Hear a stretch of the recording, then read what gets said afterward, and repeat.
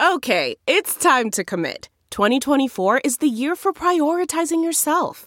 Begin your new smile journey with Byte, and you could start seeing results in just 2 to 3 weeks. Just order your at-home impression kit today for only $14.95 at Byte.com. Byte Clear aligners are doctor-directed and delivered to your door. Treatment costs thousands less than braces. Plus, they offer financing options, accept eligible insurance, and you can pay with your HSA FSA. Get 80% off your impression kit when you use code WONDERY at Byte.com. That's BYTE.com. Start your confidence journey today with Byte.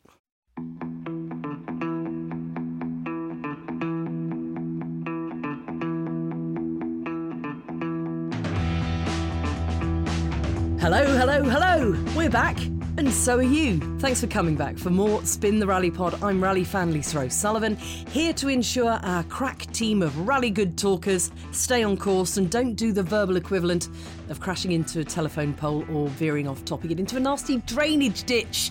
The rest of the team's all here. Former motorsport team boss George Donaldson, Dirtfish contributor and voice of rally Colin Clark, and Dirtfish.com senior staff writer David Evans. Good morning, chaps. Good morning, Lisa. Good morning, Lisa. Morning, Lisa.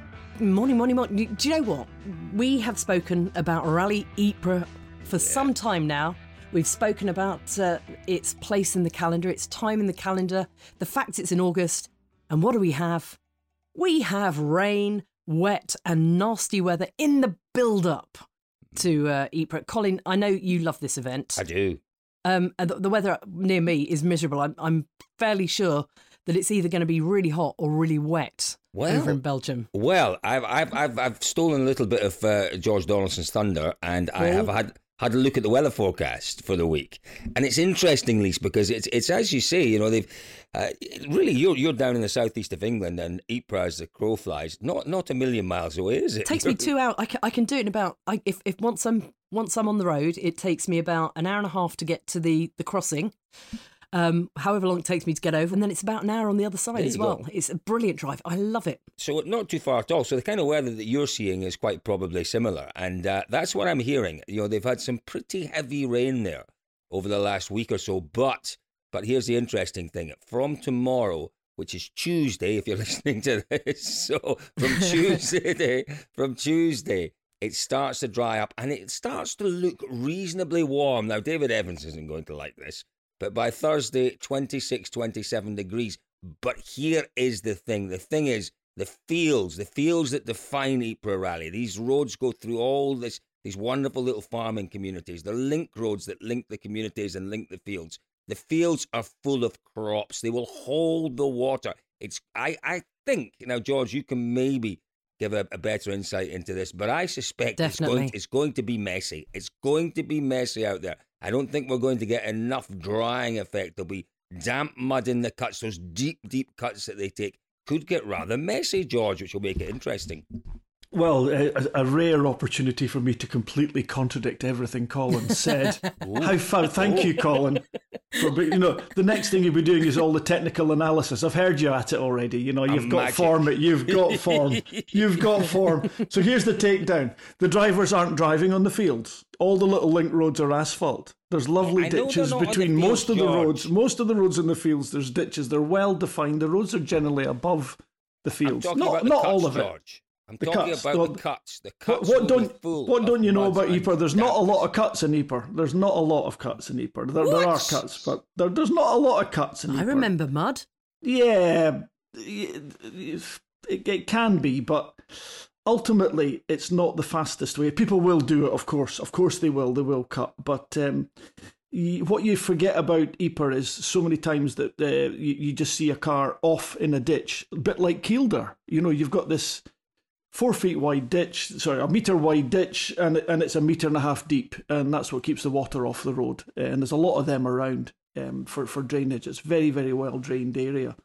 In its agricultural format, historically it wasn't, of course, as we know. It can become devastating. I think, Colin, that those crops are all that they would have been desperate for rain. They'll have sucked it all up. It'll be drier than we think. 5 days of dry weather. It's warm.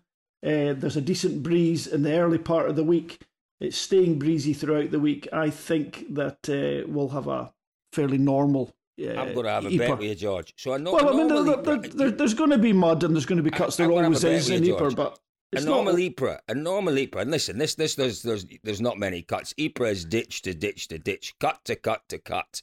It's the way you take these corners. They have drainage ditches for a reason, don't they, Colin? They're correct, and I suspect a normal Ypres, it gets dusty, it gets gravelly. I don't think it'll be dusty and gravelly. I think that'll be muddy, and I think that will cause all sorts of problems. Now, we'll wait and see, because as you say, George, it is quite open there. You get a bit of breeze across that, bit of sunshine, and it will dry up. But they are drainage ditches. Drainage ditches are there because they channel the water away. Therefore, drainage ditches get wet. Yeah. And I think they will be muddy. Yeah. And but they're also very effective, Colin. And 5 days of no water, and honestly speaking, it's going to be pretty reasonable.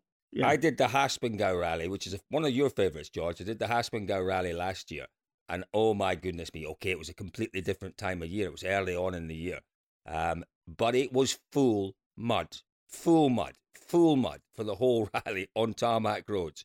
It's a slightly different character there as well. Slightly different. It's a bit faster, I suppose. Maybe not quite so many 90 lefts and rights. But, point is, I think it's going to be a little bit different. I think normally when we have Ypres, it's a bit earlier in the year. It's kind of, June time, July. And it tends to be dry. It can be blisteringly hot. I've been in Ypres before when it's been 32, 33 degrees. I don't think we're going to see temperatures like that. But I think we are going to see a little bit of weather kind of action, as in, action on the stage as opposed to maybe weather in the sky.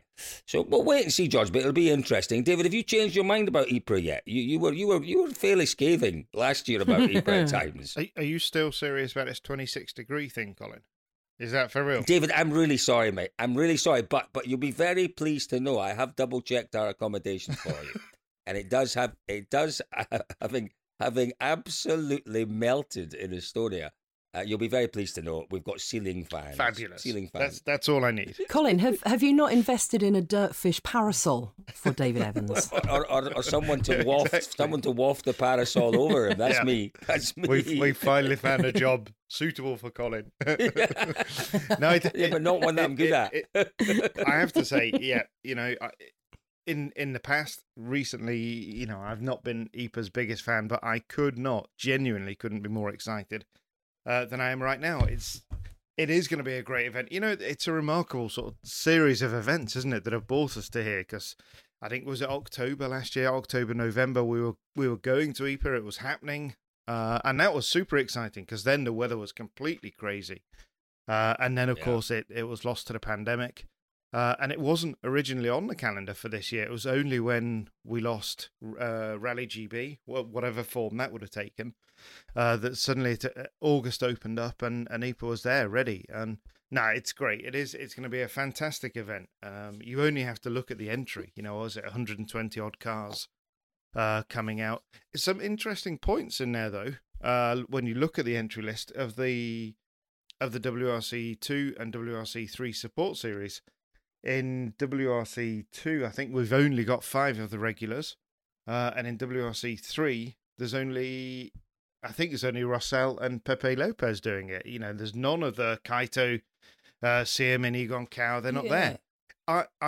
Why is that, David? I had a long chat. I spent quite a long time on the phone to Alain Panas. Obviously, Alain is rally manager of the event. And he was saying, Ypres has long had this reputation for exactly what you and George have just been talking about. This corner cutting, the difficult nature of the stage is a very specific event. And Alain said, I think ultimately people have been scared off by this. People have always talked about the fact that you can't go to this rally and win it for the first time. You can't really go there and perform strongly. You need so much experience of this event in all different weather conditions. Well, Chris Meek disproved that, didn't he, when he won it for the first time? And Craig Breen was on the podium the first time he went there.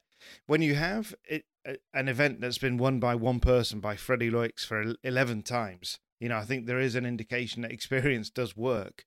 But I think Alan's right. I think people have been scared off. The likes of Mikkelsen, they've perhaps not wanted to come here because they don't know it, and it's not a banker for them. Yeah, the likes of Mickelson, though, David. I mean, some of these guys have had pretty bad experiences of Ypres. I remember Mickelson in the IRC days. I think it was the first or the second stage. Yes. I went to interview him at the side of the road. Even Thierry Neuville in the early days at Ypres, have had pretty it can bite, can't it? There's no doubt. It can bite. And I think when we go back and we talk about the likes of Craig Breen and obviously that remarkable win for Chris Meek, what we have to remember is that was in the days of the IRC.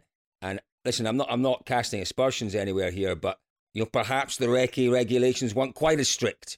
Maybe they weren't. Crikey. Maybe they weren't quite as strict, and maybe you could have a little more of a look at the stages than you can now. If you're going to Ypres for the first time with two passes in front of you, having never ever experienced Belgian ditches, Belgian roads, Belgian tarmac, you'd have to say it would be a massive ask for you to win under those circumstances. Yeah.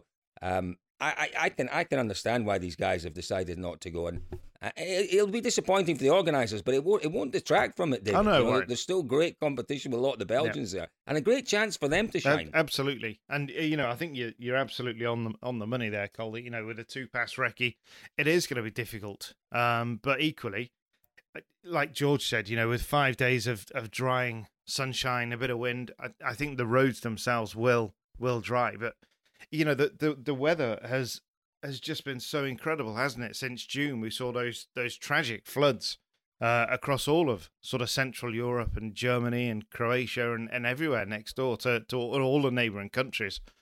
And whilst these floods haven't had a direct impact on the actual route that we're running, because most of the roads are out of those regions, there has been a sort of knock-on effect. And again, talking to Alan, one of the issues that we've seen recently is the final day. I can't remember what the stage was called, but not the power stage. Has now become, it was a 16k stage. It's now a 9-kilometre stage called Stavelo. And the reason that stage has been cut in half is because the local police force, they don't have the manpower right now to dedicate to the rally, because they're still so engaged in helping people through the floods and trying to get their lives back on track, trying to get their houses rebuilt or whatever. So there is an impact on the event. Another impact is that they have obviously official cars for the event, and Skoda supplies the official cars. The number of cars that they've been able to supply to the event has been drastically reduced because a lot of the dealers in Ypres have lost cars. They had cars stored underground that have now flooded, so they've had to direct cars to them. There's lots of different things that you don't think of. And also, in terms of, we talked there about the weather, and Cole, you mentioned the crops are still in the field. That, Alan said, that's caused them issues as well, because they'd planned to be parking cars in wheat fields where the wheat had been harvested and gone. Because of the rain, they haven't been able to harvest the wheat, so therefore they've lost their car parks. Wow. Do you know that's also a possibility as well, because I know that a lot of the farmers, when the crop's ready, they pick it. So if we have a big burst of sun, we could see the combines out in the field as well, causing issues. Highly likely, yeah. And there's not a lot gets in the way of a farmer in a combine harvester. Which teams are we going to be fancying? I've seen a piece with Adamo saying that he's hoping that the Hyundai team will be, a little more forefront. That's not a word. Forthright at the forefront, at least. There might be better. Yes, that's why he's a wordsmith. That's why he's a wordsmith. I don't know what you all think, but I think you would struggle to look past Thierry on this. I know he's third on the road. It's perhaps not the ideal place, but there's part of me that thinks that actually the only person who can beat Thierry this week is Thierry himself. If he lets that, there will be pressure. There will be huge pressure on him, and that potentially is his biggest rival. The desire to win his home rally and make history. But he has the experience. He's the only one of the current drivers who's driven those roads in a World Rally car. He knows what's coming. So for me, Hyundai is the one, and they've got Craig Breen in there as well, who won the event last time out. Hyundai has to be the favourite as far as I can see, and we've seen a real switch and a real change in the strategy that Toyota will deploy now. As much as they want to win every rally, now they are understanding that they're moving ahead in the Drivers' Championship and in the Manufacturers' Championship. Ogier's already said that, you know, it's the championship that's important now. So if he can consistently score 18, 20 points, he's not going to be too stressed about winning these events. It's just about maintaining and developing the gap over the second place driver. The interesting bit for me, you know, we talked to Jari Matti, and he says exactly that it is about now just keeping the points difference to the next team or the next driver. But where does that leave Elfyn? You know, Elfyn's not interested in well, of course he's interested in helping Toyota to become world champions for the first time since 2018, but he's really, really interested in cutting into that gap and taking points away from Ogier. He has to start winning rallies. If he's and he's the one who can beat Neuville. I think if you said who would be Neuville's biggest threat, but he's never been there, Cole. You know, by your own. Well, he's never been there. He has never been there. But Elfyn has the ability to read surfaces incredibly well, David, and he prepares incredibly well. For me, you're absolutely right with Neuville. Neuville is potentially his own worst enemy this weekend, but I think he'll deal with it because he's always dealt with, or he's learned to deal with pressure. But, you know, this might be Belgium's only appearance in the World Rally Championship. It's not on next year's calendar. He would dearly love to win it, but Breen has to be a big threat. But if we're talking about outside of Hyundai, for me, I think Elfyn has got a chance. He's got a real chance. It will be incredibly difficult, but he's got a real chance if he's given his head, if he's allowed to push on and maybe take a few risks, and he's prepared to do that. For me, that's the big question. We've seen that with Elfyn this year, and it's kind of typified his season, that, you know, that unwillingness to take risks. And it's paid off so far in that he's very much still in the hunt for the championship. But at some point that has to change. He has to get out of, you know, this comfort zone. He's found a very, very good, safe pace that allows him more or less to be there or thereabouts with a podium. He needs to push on from that. He needs to push on. He needs to take some risks. And he needs to push these boys at the front, because there could easily be two Hyundais. I don't think there'll be three in front of him, because I think Tanak, again, might struggle this weekend. I think he might, and that for me will be another interesting one to watch. But I think there could be two Hyundais in front of him, unless he's prepared to take risks out there. George, I just want to bring George in. He's gone very quiet over there. George, who are you going to be watching, and who do you fancy this weekend? Well, apart from concentrating on myself here, not to make any noise, because apparently I was noisy earlier and I wasn't even aware I was doing anything, which is a bit scary. Except I think we've got a bit of surge happening on your mic. We might have a bit of auto gain going on and off the mic that you're not the one, but not the one you're recording on. So that's fine. That's fine. Okay, that's fine. That's good. So who do I fancy this weekend? Well, I think this event could actually just spring a surprise. You can't disagree with any of the opinion about the experience and the expertise, but this rally is unique. If a driver can just slot himself into the right place, the fastest driver out there will not look the fastest. He will look the calmest, most controlled, almost... certainly not staid, not quiet, but it's the cleanest approach. It'll be the guy slowest into the corner will be the guy that's fastest out. So it's somehow I think it puts the likes of Ott Tanak, Elfyn Evans and even Seb Ogier in a very good place. This rally would reward the right type of caution, the type of caution with the pace that those three drivers can generate. It's intrinsic within their body. So I think they could surprise Craig and Thierry, although they absolutely, like yourselves, they have to be my favourite for this, absolutely. George, what about road position, George? What about road position? Because if it does get messy, which I think it will, I know you're perhaps not agreeing with that, but if it does get messy, clearly that will favour on the opening day Seb and Elfyn. So is that going to be enough to give them a bit of... I suppose Jerry's third, isn't he? But is that enough? Well, I don't think it's going to be wet enough to do that. Now, I've done wet Ypres, so at least two of the Ypres I've done have been very wet. And we've been using effectively slicks cut to full wet to try and get traction through some of the areas, because it is just so bad when you get hundreds of metres in between two corners completely covered in mud. We're not going to get anything like that, obviously, just the odd bit of dirt on the road. And the road's going to be hot, so any of that mud coming out is going to dry very, very quickly and push off. So I don't think it's going to be muddy and slippery. It might be dirty, but I don't think it's going to be the biggest factor. It could be, certainly. I mean, that's a bit of a no-brainer to say that. It doesn't make much sense. But no, I think that the pulling the muck out on the road. Honestly speaking, if Seb Ogier is pulling muck out onto the road, as first on the road, he's not going fast. That's the bottom line. But he is. There you are. That's it in a nutshell. If he's pulling dirt on the road, he's losing time. He's hemorrhaging time. But he is. And okay, that'll affect the cars behind him, absolutely. Yeah. But if they're actually on the cleaner line, I think they'll be quicker.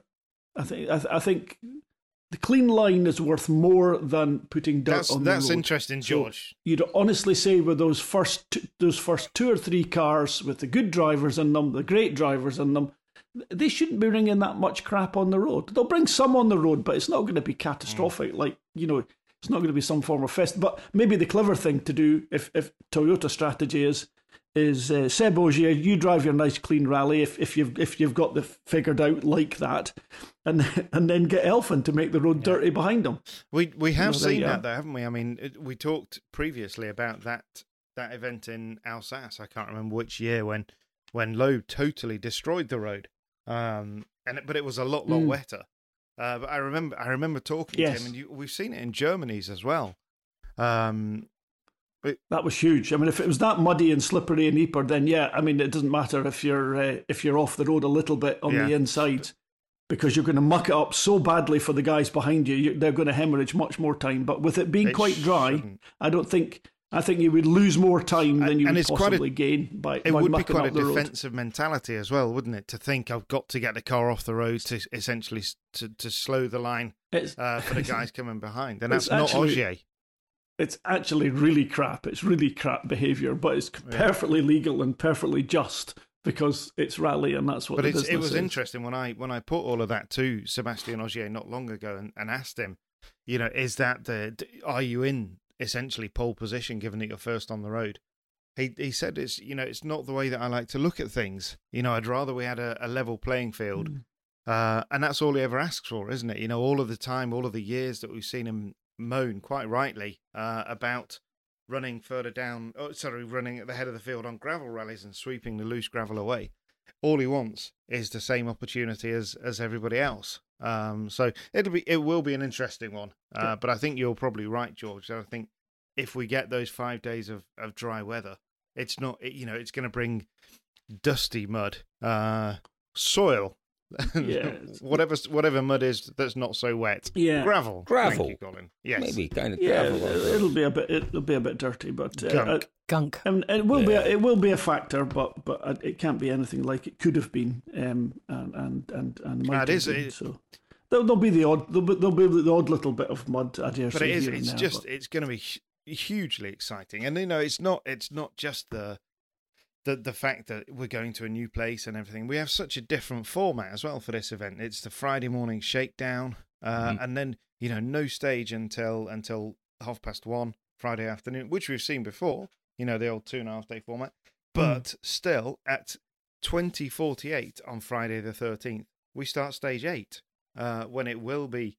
Yeah, that could be interesting. Sunset is 21:07, so certainly for WRC 2 and 3 runners, they'll be into the dark.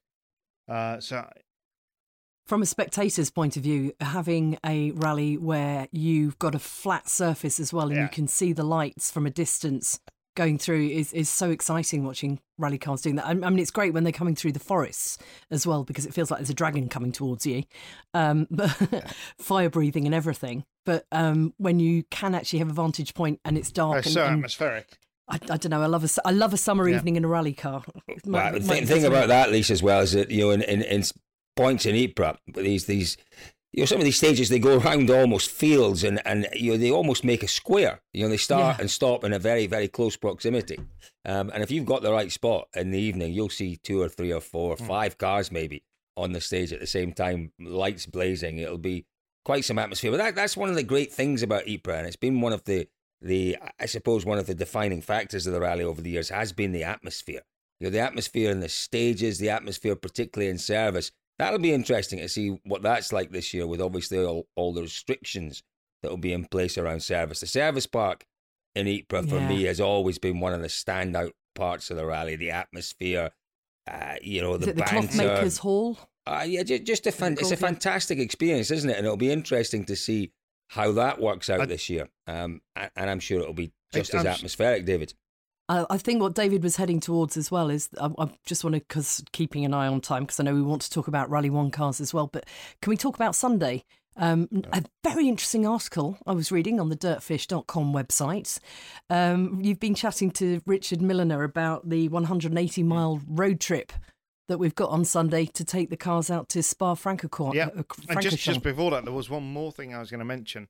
About the route on Friday is that don't forget on the second stage we actually cross the border and go into France as well. So there's I think 10 kilometers over the border which I'd kind of completely forgotten that this I think is the Westouter. I've probably pronounced that completely wrong stage. Do you need an extra PCR test for that?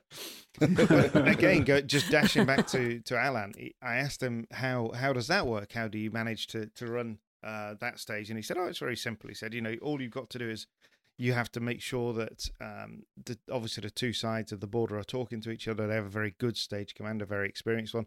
He said, but we do have there's two different ways of setting the stages up in terms of arrowing, I guess, and stuff like that. And he said, the Belgian way stops at the border and the French way takes over. We have Belgian ambulances one side, French ambulances the other side. So there is, there's a huge amount goes into this. But like you say, Lise, Sunday is the big day for, what is it? Let's just have a look here. So we have 318 kilometres of liaison for 40 kilometres of stage. So that's 11%.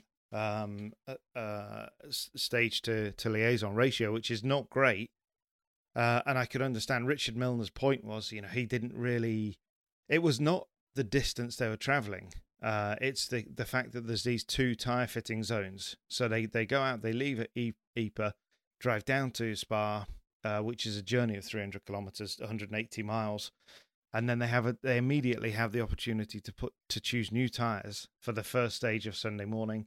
They do those 3 stages, so Stavelot, the Francorchamps stage, then the Stavelot stage again, and then they can have another set of tyres before the power stage.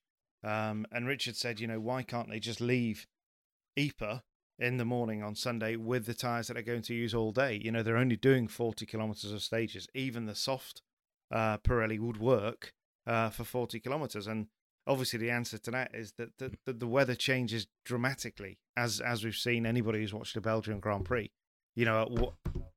It can change in different parts of the circuit when they're going around, can't it? But Rich said, ultimately we have good weather forecasting, and take the soft Pirelli and it will work. It will get the cars round. But they want this opportunity to fit the monsoon tyre if it absolutely buckets down. So I can see both sides, and all I wanted to say, Col, is I can see both sides, but I do actually disagree with Richard here. I think that we have to keep safety is paramount, and it gives us an extra thing to talk about. Who's going to do what with that last tower? We did a piece with Elvin not long ago, and Elvin's really questioned, how fair these days is the power stage when you've got drivers like we've seen Tanak on a couple of events this year go very, very, very slowly through Sunday morning because he's already in Super Rally. He's retired and he's come back, saves his tyres to the power stage, and then walks it to doesn't walk it, but it takes the 5 points. And Elvin said, if you've done the whole route and finished, say, 7th or 8th, probably 8th actually, you're going to be outscored by a guy who's only done a handful of stages and then has come back on a Sunday morning, saved his tyres, and blitzed the power stage. Wasn't that the point of a power stage, though, to stop people who had nothing to drive from just tootling around? The idea was that everybody had done the entire route, and it was when we got these minute gaps between first, second, third. They still wanted there to be some sort of fight on the power stage, on the final stage. But Elvin does make a very good point that with the opportunity to super rally, you can't criticise Tanak and these people who've driven slowly through Sunday morning because it's absolute common sense. They'd be nuts to do anything other. Mm-hmm. But it does make a bit of a mockery of the competitive aspect. Sorry, I've diverted slightly. I think, David, sometimes I agree with you. Just to get back to the Milner piece, I don't know if you explained it, David, but Richard's argument was not just against the tyre zone; it was the cost, wasn't it? It was the extra cost involved. So it was, he wasn't against the tyre zone, but he was a little concerned about the extra cost. I think it's worth making that point. Well, hang on, to help Richard with that then, why don't we just get his drivers to come and pick the car up in M Sport and they can drive them to the event, and then just one set of tyres and then drive them back to M Sport when they're finished. A normal car can do that. That's the sort of stupid argument I've heard exactly so many times, I've taken it to the nth degree. Let's have the tyre change. One tyre for the whole season. Yeah. There was a man that really understood rally, wasn't he? Yeah, brilliant guy. Well, there's a couple of things here, guys, that I think maybe need further discussion. David, I know you made the point in an article. For me, here's something we're guilty of. I think we're guilty of in rallying. We come up with some great ideas, with some great initiatives, and we implement them, and then we think, job done. And we don't bother going back and looking and saying, well, actually, job done, but how's it working? How can we make it better? Is it delivering what we wanted it to deliver? And you can see that across the board, We're a little bit complacent in that regard. And I think you could argue that about the power stage. And I think you kind of argued it in an article, David. It is a great concept. It does work in principle, but could it work better? It needs refining. I think you're right. The other question I want to ask is about Sunday in total and the need to go to this 300 kilometres, to Franken. How do we pronounce it? Frankenschom. Frankenschom. Last year, I believe when they initially scheduled the event, it would have coincided with a round of RX, and I could kind of see an argument for it then. But for me, Ypres has got such a unique character of its own. It doesn't, in my view, now I could well be proved wrong because Sunday could be massive and it could be the most spectacular success, but it doesn't need, taking across the other side of blooming Belgium and running around the Formula One circuit. Why are we doing it when Ypres itself has got so much to offer? So much to offer. There's so many fantastic stages. It's the heartland of Belgian rallying. Why are we going halfway across Belgium to run around a Formula One circuit? Very easy to argue that both ways, Colin. Actually, exactly your point. I mean, it's incredible down in Spa, but let's go and do the Spa rally. An incredible event, which is a wonderful event. Yeah, but honestly speaking, it does seem a bit odd to go all that way when the whole character of Ypres, the whole point of Ypres was the fact that it was this incredibly fabulous, compact event where you were barely 35 kilometres away from the town centre at any one point, and you could run 600 kilometres of stages and probably never use the same one twice, just about, And George, I always held it up as being an example. President Todt, who is leaving in a few months' time, one of his initial big visions for rallying was to reintroduce a little bit of endurance. Now, and that's where I have that point of view. Exactly that, Colin. 300 kilometres. 300 kilometres in 36 hours, which is what we normally get with Ypres, for me is endurance. You don't need to be talking about 5 days, 10-day events. When guys are going to bed at 2 a.m. and getting up again at 4 or 5 a.m. to start the next day or whatever it might be. For me, that's endurance. And Ypres has a lot going for it. It's got an awful lot that's unique, an awful lot that can't be replicated, that we don't see anywhere else.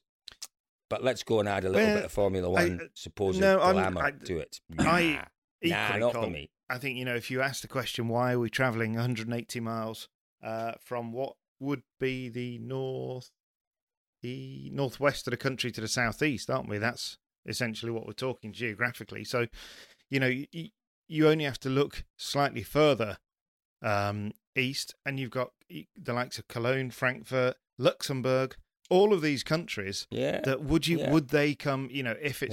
If it's 180 miles from, I don't know, from Cologne to Spa, that journey's worth making for them for the day. Is it worth making a 180 times 2, 360 mile journey up to Ypres? Maybe not. There's a huge number of fans that are not being served this year because we don't have a Rally Germany in that sort of Central Europe. I don't know, are they going to come for the day? I don't know. But I personally, one of the things that we talk about constantly in rallying is taking rallying to the people. Ypres is not geographically in the centre of Europe.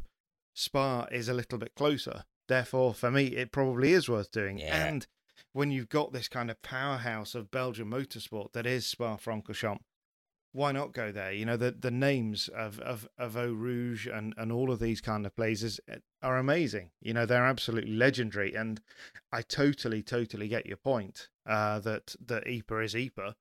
But it's actually Belgium's round of the World Rally Championship. And we have to kind of... Yeah. And, the stage... Yeah. I think the Stavelot stage, or one of the, I can't remember, one of the two stages uses some of the roads that are used on Boucle de Spa, and they will be great roads. For me, it's just a shame that there's not more than 40 kilometres. But we've already outlined, one of the issues that the countries and the event has faced in trying to put those stages on the Sunday. It's a brave move, but it's, Alain Panas is a rally organizer who is not afraid of taking big decisions. We saw him take his event away from the European Championship a few years ago because, quite rightly, he believes that Ypres Rally was bigger than the European Rally Championship, and it was. And a lot of people, still is very much. It was the wrong move. It wasn't. It absolutely flourished, and it continues to flourish. And we know it's not on the calendar next year, but we don't know what the future holds for Ypres. I'm sure under normal circumstances, the atmosphere there, like you say, in the Grote Market and everything, it is one of the absolute highlights of this rally.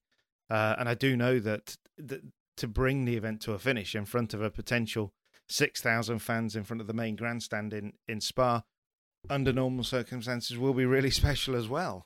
So let's see. It's something different. I agree completely again on the old endurance front. That for me was what we should have gone for, is that 300k in 36 hours. It's not that. We've got something different, but we have got a Friday evening, which is great. And definitely, I for one will be very much looking forward to it. It's been years since I've been to Kemmelberg. I did the Monteberg Rally Sprint a few times, so I can't wait to get back there. And did you? I didn't know you'd done that, David. I was saying that, I said, crikey, that makes it sound like I competed. I didn't. I went and reported on it. I did it in my own mind, Cole. Okay. Do you know what, David? Do you know what? I am our chief accommodation booker, and our accommodation is practically on that stage, nearly. With ceiling fans. Nearly. Yes. Do you remember that little shed? Do you remember that little shed on the corner? The ceiling fans are flapping skylights. Trusting Colin with hotel bookings for all our listeners is basically somewhere between suicide and incredibly foolhardy. George, what is wrong with a caravan? What is wrong with the caravan in 30 degree heat? Oh dear. It's going to be great. I'm, as David is, I'm looking forward to it. It'll be a great event, and I can't wait to see what we get. We've turned David around from this time last year. It will be. It's Belgium. Chocolate, beer, brilliant. Waffles. Yeah. What's not to love? Waffles, moules. Oh, and there are a couple of absolutely awesome restaurants that are. I remember when there's a couple of places where if you are covering a stage that's going to be rerun, you can just pop down the road and sit down at a lovely linen table, linen tablecloth covered table, and have a lovely, lovely meal. I've never eaten a linen tablecloth, Lisa, but it sounds delicious. You make it sound good. Yes. David, you wanted to talk Rally 1. Of course, next year we've got the Rally 1 cars coming in. 2022 championship. We've got all kinds of changes coming in, calendar changes, which we're going to have to talk about at another time. But it's the new regulations, Rally 1, that will be replacing the World Rally Car. Now, what exactly was it you wanted to cover? That actually wasn't my idea, Lisa, and you caught me a little bit on that. It was mine. But yeah, we've seen mine. testing in... So, Colin, you wanted to talk about... There's been a lot of testing, hasn't there? And when we see Toyota in France, and then M Sports Ford in Finland. That for me was a really interesting one. I'm sure we've seen the Toyota testing in Finland, but to see the Puma in Finland was fantastic as well. And I spoke to Matthew Wilson on Friday after I think he drove Tuesday, Wednesday, Thursday, something like that. I can't remember. And he was absolutely bouncing still, 24, 48 hours after getting out of the car. He said, you will not be disappointed with these cars when you get the full 500 horsepower. And they tested on Oinopoja as well. It was a special moment, and it will be, and it's just to reaffirm the fact that there are concerns. The cars are 100 kilos heavier. There's less aero, but it's all good as far as I can see. We're giving back to the driver. We're taking away from the technology. 5-speed gearbox, less electro-hydraulically adjusted diffs. It's all coming back, and these cars potentially with less aero, they are going to be more spectacular. Group B animals, loving it. Going to be spectacular. Fantastic. Yeah, do you know what I thought was interesting, David, was the way the Puma had changed from what we'd seen previously at Goodwood. It was in terms of how it looks. Clearly, I don't know if we're even we've seen quite a lot of the Toyota. We've seen obviously now a fair amount of the Puma. I don't know how close we're getting to the finished product in terms of the aero and the look of these cars. We haven't really seen an awful lot of the Hyundai yet. We haven't. That's an interesting one. But how close do you think we are with the Toyota and in terms of the Ford? Toyota? I don't know. But there's one reason that you would go to Finland, and that's to test the car at high speed and to test the aero. They've obviously done a lot of work in the wind tunnel or on CAD or whatever, but to actually understand what the aero is translating to and how it's working, you wouldn't go to Finland if you didn't have an aero package that was reasonably close to where you were going. And you're right, the car has evolved from Goodwood, and it will evolve at every test now. And that was one of the questions to Matthew was, what about the aero?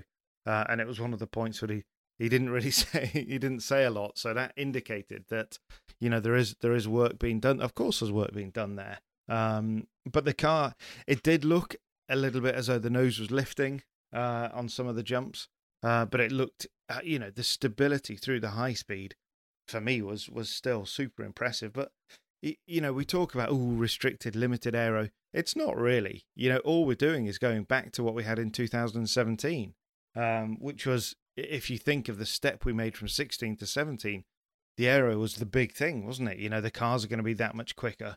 And George, how much would you notice losing all of these dive planes and the winglets and all of the sort of the add-ons that we've seen come to these cars in the last 4 or 5 years? That basically those are all the bits that have gone, and we're back to 17 spec. Yeah, they are relatively small percentages in terms of the overall package, but I suspect that they have more effect than we realise. As you said, you noticed the nose lifting on the Ford, and now you have to fix that with other things, with the suspension dynamics, and you'll compromise that. Whereas when you had the aero, you could control the attitude of the car with the aero. You could factor that in, and that let you optimize your suspension in other ways. So yeah, I think it'll be a small difference. I think it'll be very noticeable certainly for the top drivers. If you and I jump into the car, it wouldn't make a blind bit of difference because we're nowhere near the limit that you need to be to make that aero really work.